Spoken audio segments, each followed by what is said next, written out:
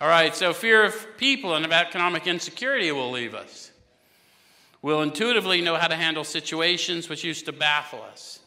We'll suddenly realize that God is doing for us what we could not do for ourselves. How many of you have had that sudden realization? How many of you came here a little atheist or agnostic, and all of a sudden this was happening and you didn't have anyone to credit it, but everyone told you it was God, and you've been feeling the power and you're still doing your due diligence? Any of you get restored to someone better than you ever thought you wanted to be?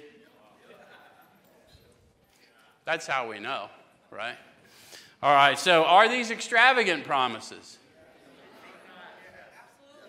They are extravagant. And the reason they wrote that down is because we are the kind of people that, we will go out and sell a little hype, right?